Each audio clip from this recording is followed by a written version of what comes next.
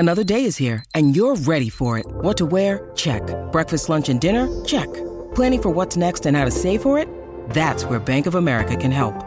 For your financial to-dos, Bank of America has experts ready to help get you closer to your goals. Get started at one of our local financial centers or 24/7 in our mobile banking app. Find a location near you at bankofamerica.com/talktous. What would you like the power to do? Mobile banking requires downloading the app and is only available for select devices. Message and data rates may apply. Bank of America N.A., member FDIC. When you need mealtime inspiration, it's worth shopping Kroger, where you'll find over 30,000 mouth-watering choices that excite your inner foodie. And no matter what tasty choice you make, you'll enjoy our everyday low prices, plus extra ways to save, like digital coupons worth over $600 each week. You can also save up to $1 off per gallon at the pump with fuel points. More savings and more inspiring flavors make shopping Kroger worth it every time. Kroger, fresh for everyone. Fuel restrictions apply. So we wanted to find out exactly what boards thought about culture and ethics compliance, and then give them a roadmap on how to activate themselves into the company. Traditionally, and we mentioned this in our first report, boards have had a more, nose in, fingers out kind of attitude to companies. In this episode of the FCPA Compliance Report, I'm joined by Ty Francis. Ty is a longtime friend, but first-time guest on the FCPA Compliance Report, and he's with LRN. And we take a deep dive into the recently released report, Assessing Corporate Culture, a practical guide to improving board oversight, jointly released by LRN and Tapestry. The FCPA Compliance Report is a production of the Compliance Podcast Network. We're going to have a quick word from our sponsor, and we'll be back with Ty Francis.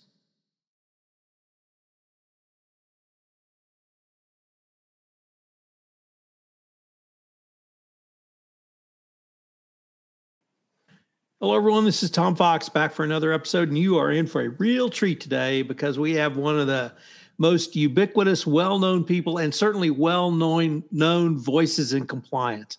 I am thrilled to have, for the first time on a podcast, Ty Francis.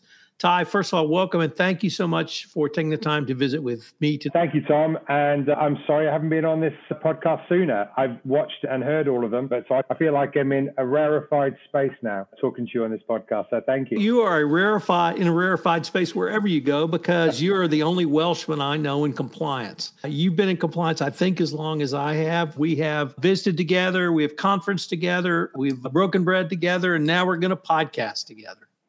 The circle's complete, Tom.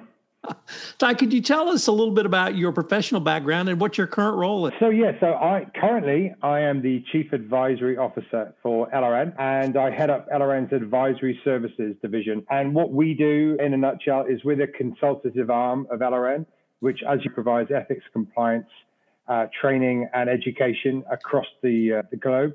What we do is we help companies reevaluate their compliance programs. We assess their ethical culture, their compliance programs themselves, with a 360 view on how they're doing. We help reinvent, rewrite codes of conduct, and we also help simplify policies. We then provide an advisory service where we help boards of directors understand their ethics and compliance oversight. So we're not onboarding directors. We're not telling them how they should operate in an audit or a compensation committee. What we are telling them is how they can be better involved and articulate their company's ethics and compliance story. So prior to that, I was EVP at Ethisphere, which is famous for the world's most ethical company. So I headed up their global programs. So I took the compliance and governance roadshow across in Singapore, in Hong Kong, in Japan, in Sao Paulo, London, Paris, and most of the US. Prior to that, I was a VP at the New York Stock Exchange, where I was the head of the corporate board member practice, and we provided governance, ethics, compliance, training, information, education to publicly traded companies. Originally from Wales, I'm a Welshman. I worked in London for a few years, and then I moved over here in the mid-2000s and really came into the compliance world in about 2009 when I went to my first SCCE, met the ubiquitous Roy Snell, and I've never looked back. And I think you would have been one of the first people I met, along with the likes of Jay Rosen and a few other people. So it's been a wild ride, and it continues, which is fantastic. Ty, the reason we had the opportunity to get together today is a recently released report from LRN entitled Assessing Corporate Culture, a Practical Guide to Improving Board Oversight. I follow legal developments around compliance as well, and the Delaware Supreme Court over the past 18 months has significantly increased the responsibility of boards of directors around compliance and compliance oversight. And so now we have a legal requirement, and you guys have really come in and taken the practical approach to help boards understand not what their role is, but how to fulfill that obligation. So I wanted to, with that incredibly long-winded introduction, ask you, what was the genesis of this report? So this report is actually the second report that we've done in partnership with Tapestry. The first one was the Activating Culture and Ethics in the Boardroom. For a long time, coming from the governance background I'd been talking to boards for over a decade. And the one thing they understood but weren't au fait with was culture. And when we joined with Tapestry, we wanted to kind of get to the crux of why boards aren't getting culture. When you look at any survey over the last 10 years, culture will be so high up on those lists. But then when you look further into the survey and ask them what they've done to kind of measure this culture, it's been pretty non-existent. So we wanted to find out exactly what boards thought about culture and ethics and compliance, and then give them a roadmap on how to activate themselves into the company. Traditionally, and we mentioned this in our first report, boards have had a more nose in, fingers out kind of attitude to companies. They want to retain their independence, but they don't want to become operational and lose that kind of independence. But I think with culture now, and especially what's happening with Delaware, it's been a journey that's come to fruition now. Boards are finding they have to put their fingers, their noses, their whole heads into the business to figure out what culture is. So what we try to do, and talk about it a little bit in more detail, is talk to the board on not just what culture is, how it's been measured, but asking more questions. Boards should be asking more questions anyway. You've seen the issues with Theranos, where the board really didn't know what they were doing. They didn't know what was happening. They didn't know where they were in the process. But with culture, this is something that can now make or break a company. And it's not just a nice to have situation, Tom, anymore. It's a business imperative. In addition to the Delaware Supreme Court, last October, Lisa Monaco, the Deputy Attorney General of the United States, had remarks around how the DOJ views compliance, and she directly put culture in the forefront of what the DOJ was assessing. And I think they had probably done that informally for some time, but now we had on the record, you're going to be looked at regarding your culture up and down the organization. And that doesn't mean Ty or Tom going in and doing it. It means literally from the top of the organization. So that's another reason I found your report so prescient at this time. And there was a couple of things that struck me about your report, but perhaps the biggest one was this can really serve as a roadmap, literally, for a board to begin to think through that. And if you agree with that assessment, how do you see that? The first thing we try to do is find what an ethical culture was. I think that's the biggest stumbling block for a lot of boards, a lot of management teams. They don't know how to define their own cultures. The way we define it is it's an organization's core architecture. It's the codification of what an organization stands for and the systems that support those beliefs. And the core architecture should be reinforced and cascaded by that leadership in how they model through the words and actions and recognize and champion the values and the behaviors of their people. So figuring out what the what was, first of all, was the most important thing. And then secondly, then talking to them about what they should know and how they should know it. Simple things like, who on your management team should you be talking to? What kind of questions should you be asking? Is this traditionally a topic that comes into the audit committee, which has always been, and no disrespect to anyone on the audit committee, the kitchen drawer of a company where everything seems to be piled into? And what happens then, it gets overloaded and companies don't have enough time to talk about everything. And the issue before has been it's siloed.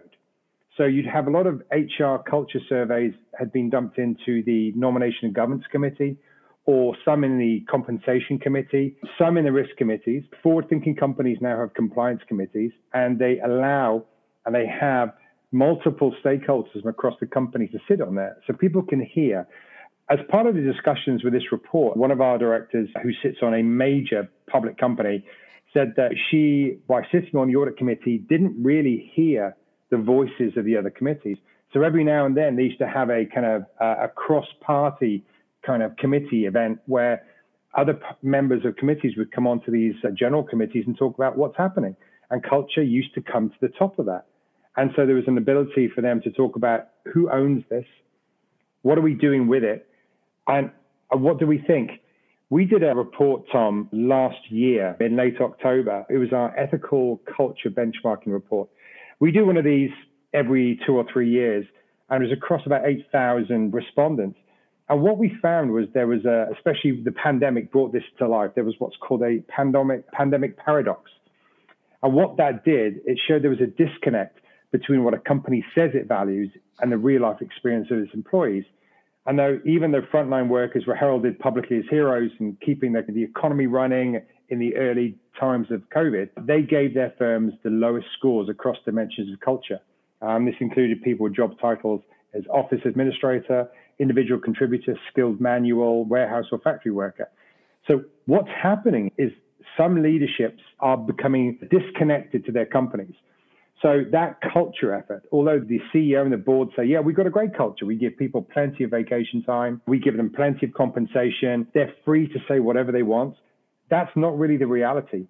So what we wanted to do was make sure that from the very top, from the board, that they understood the importance of having a good culture, but also the ramifications of missing some of those key points that may come up in a newspaper article or a whistleblower headline in years to come. Years and years ago, Tom, looking at balance sheets, intangible assets were maybe 10 or 15% of a company. Now there can be 50, 60, 70%.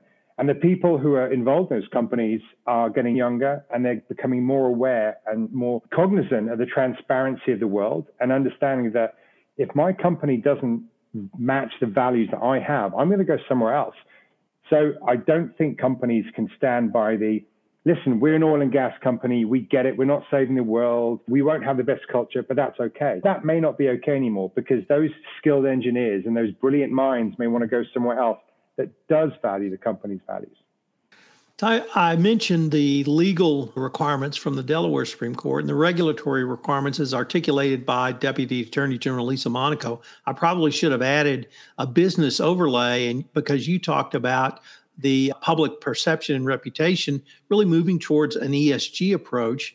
And there's a G in ESG, and that's governance. And frankly, I can't think of a report that hits the G more directly than that. Would that be a fair assessment from your perspective? It's something, Tom. ESG, as Roy and I have talked about, and if you listen to Lisa Beth Lentini Walker, ESG has been around for decades. It's just now packaged in a different version now.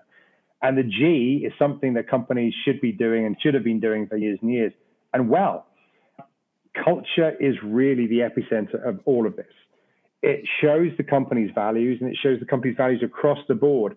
And I think when you start to have a mismatch of what the company says it's doing, what they are really doing, that can fragment any ability for a company to demonstrate that it really is forward-thinking, sustainable, future expanding company. This is the G. This is the board. This is governance. This is oversight. This is responsibility. This is what the board's there for. They're the steward. They're the stakeholder that manages the stakeholders. I'd like to turn now to what was identified as 5 key considerations in the report, and it started off with prioritizing culture on a board agenda. Do you just simply have to get in and lecture to the board, or how does someone like yourself persuade a board that they must prioritize culture? Is it to bring in somebody like me that says, oh, you'll get sued, or oh, you'll get penalized? How do you make them understand the need to prioritize culture at their level? Other than showing them newspaper reports of companies that have nearly been destroyed by toxic cultures or people who've dampened whistleblower hotline requests, ensuring that executives know that board members want to know about these issues is crucial. And it's not so much as you, Tom, or me, or anyone going into a board and giving them 5 basic things to think about. It's saying to the board, listen, you should be asking these questions. You need to request this information because this will give you the idea of where you should be.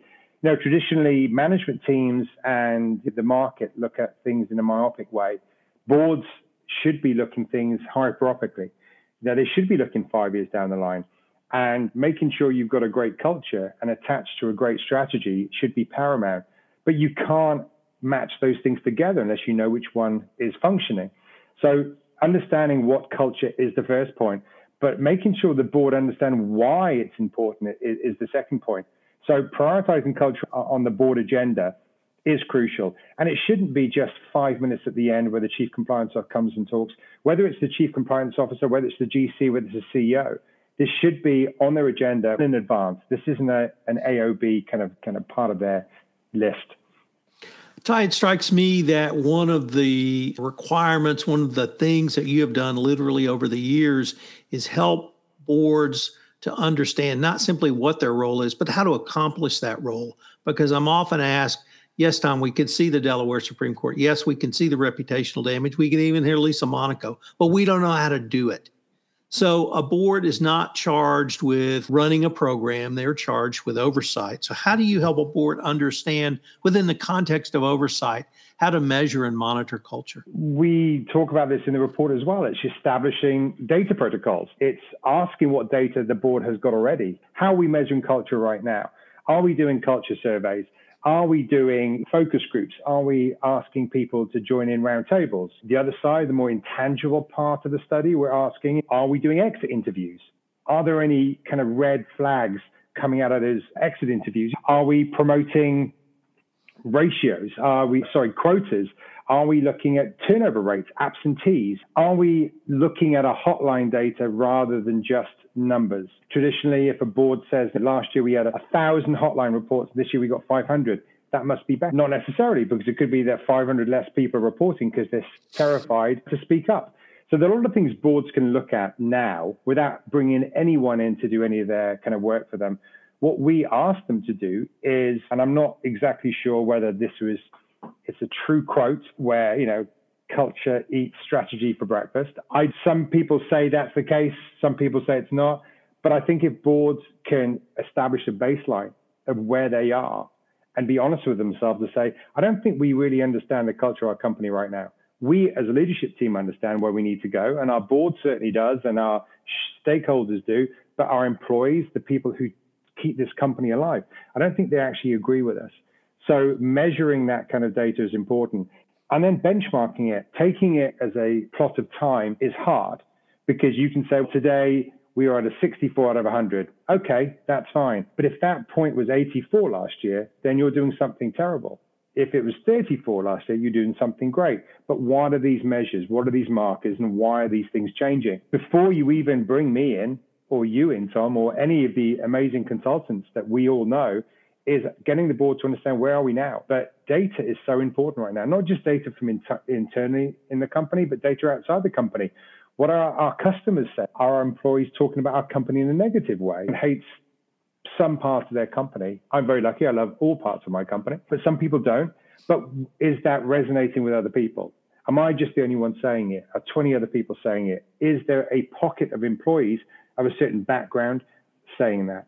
And I think boards need to be really careful about how they take that data and how they analyze it.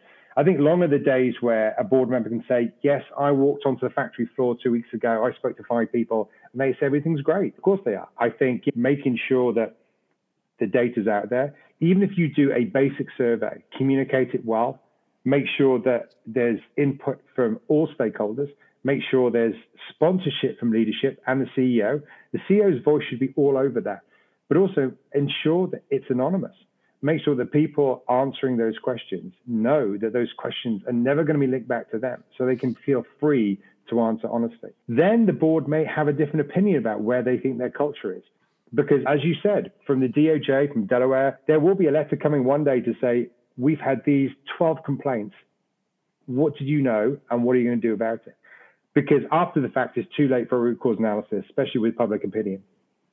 Ty, you said something a little bit earlier that I thought was incredibly prescient, and I wanted to pick up on, which was siloed nature. I think there's a fair amount of conversation in the compliance community about the siloed nature of a corporation in terms of data, in terms of other things, but you talked about it in terms of the board, that you could have multiple board committees dealing essentially with a culture issue.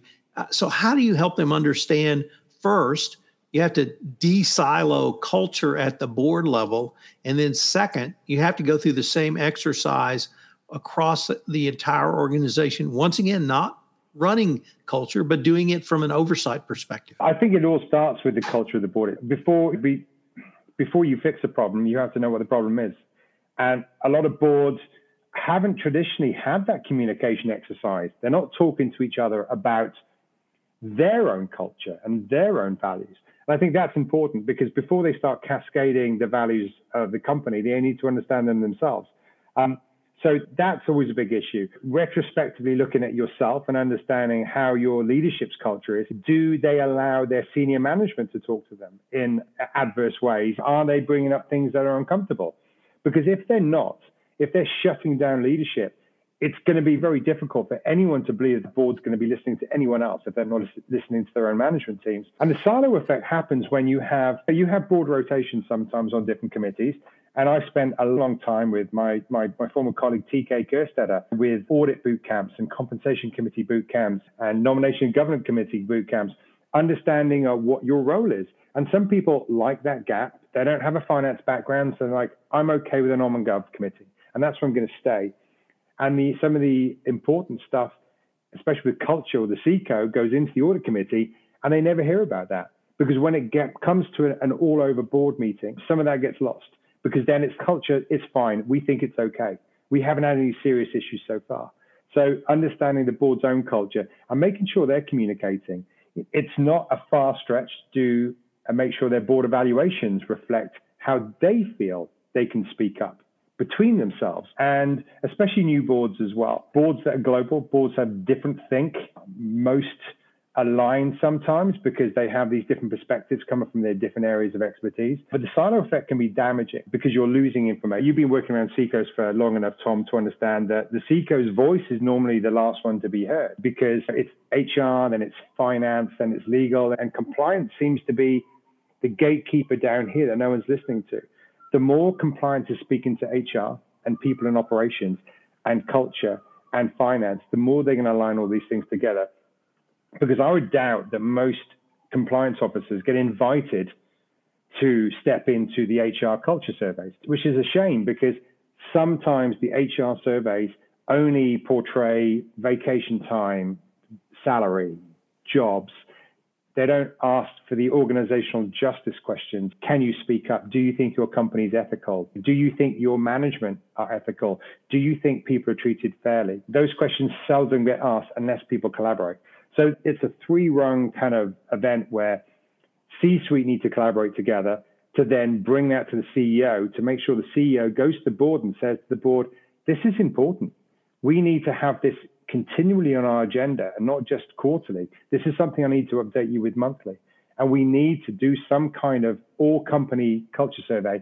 And there is survey fatigue. I get that, Tom. But honestly, I think the survey fatigue is because people and employees don't believe that anything's going to come of their input.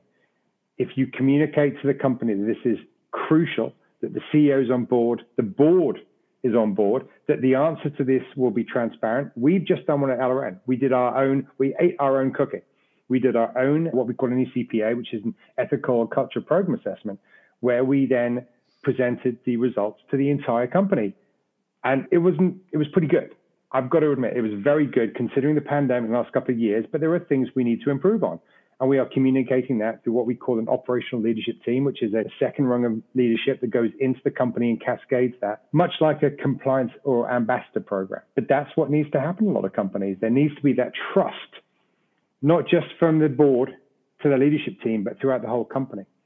Ty, we both observed this evolution in thinking around culture, and now we finally got, I think, some pretty clear legal and regulatory requirements and, frankly, public pressure requirements for the board to really step up and take a much more active oversight role. Do you see that continuing into 2025 and beyond as well? I do. I think that the stakeholder pressure is going to be pretty unbearable for some companies who aren't learning to surf on these waves. There's a huge resignation issue right now, and I don't really think it's just because of the pandemic. I think companies are losing employees because the employees are turning around and understanding that they're not aligned. Their values aren't aligned with their companies, and they're going to places that are.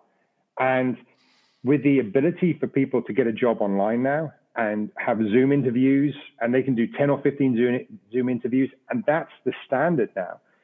Companies are really having an issue holding on to their employees, which, as we know, are the most precious assets a company can have. And that's what I think the companies have started to step on. As we've been doing these interviews with these directors, the Tapestry Group is an amazing group of people. It's we call it the ECCCN, where we have not just directors of public companies, but we have chief compliance officers. And then we have a third group, which are directors who were chief compliance officers. So they really have an insight to how the compliance function works, how ethics works, and how culture really should be determined and measured. And throughout this last, I would say, year and a half, you've seen the shift in some of these directors and their thinking on what culture really means to them, but not just what it means to them, but how they can start articulating it to their company. And they want to be involved. They're starting to really want to be involved. They're asking more and more questions. They're not just allowing the CEO to give them a list of things and say, yeah, that looks good. Then I'd like to dig deeper on that.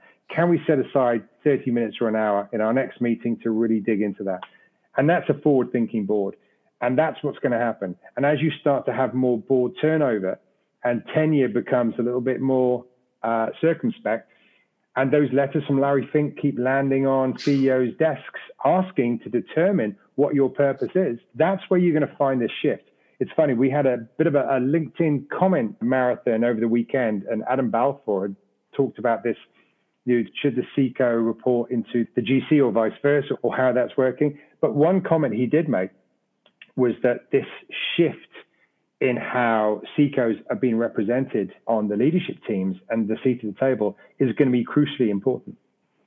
Ty, unfortunately, we are near the end of our time for this episode, but I was wondering if our listeners wanted any more information on yourself, on LRN, or this report, what would be the best way for them to do so or find out? The first point of call would be lrn.com. You'll find all the information you need there. If you want to find out more about the Tapestry partnership, if you just go to our lrn.com page, if you click on advisory, you'll see all the information of how we conduct culture surveys. And then you can find us on LinkedIn, at LRN, Twitter, LRN. Personally, I'm at Ty Francis on Twitter, and I'm fairly active on there. You may see some Welsh rugby. You may see some female and disability sport advocacy on there as well, but it's mostly ethics compliance, but that's where you can find it. Ty, I hope that we don't have to wait as long for our next podcast. This has been a ton of fun, and I look forward to continuing this conversation with you and your LRN colleagues.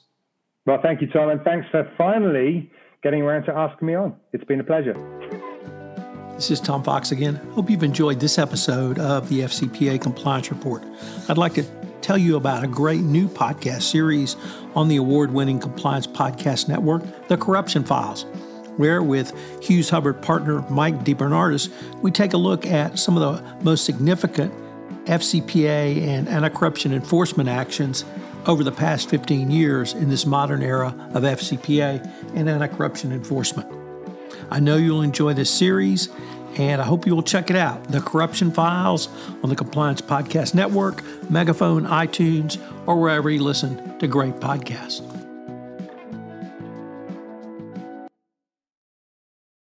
This podcast is a part of the C-Suite Radio Network. For more top business podcasts, visit c-suiteradio.com.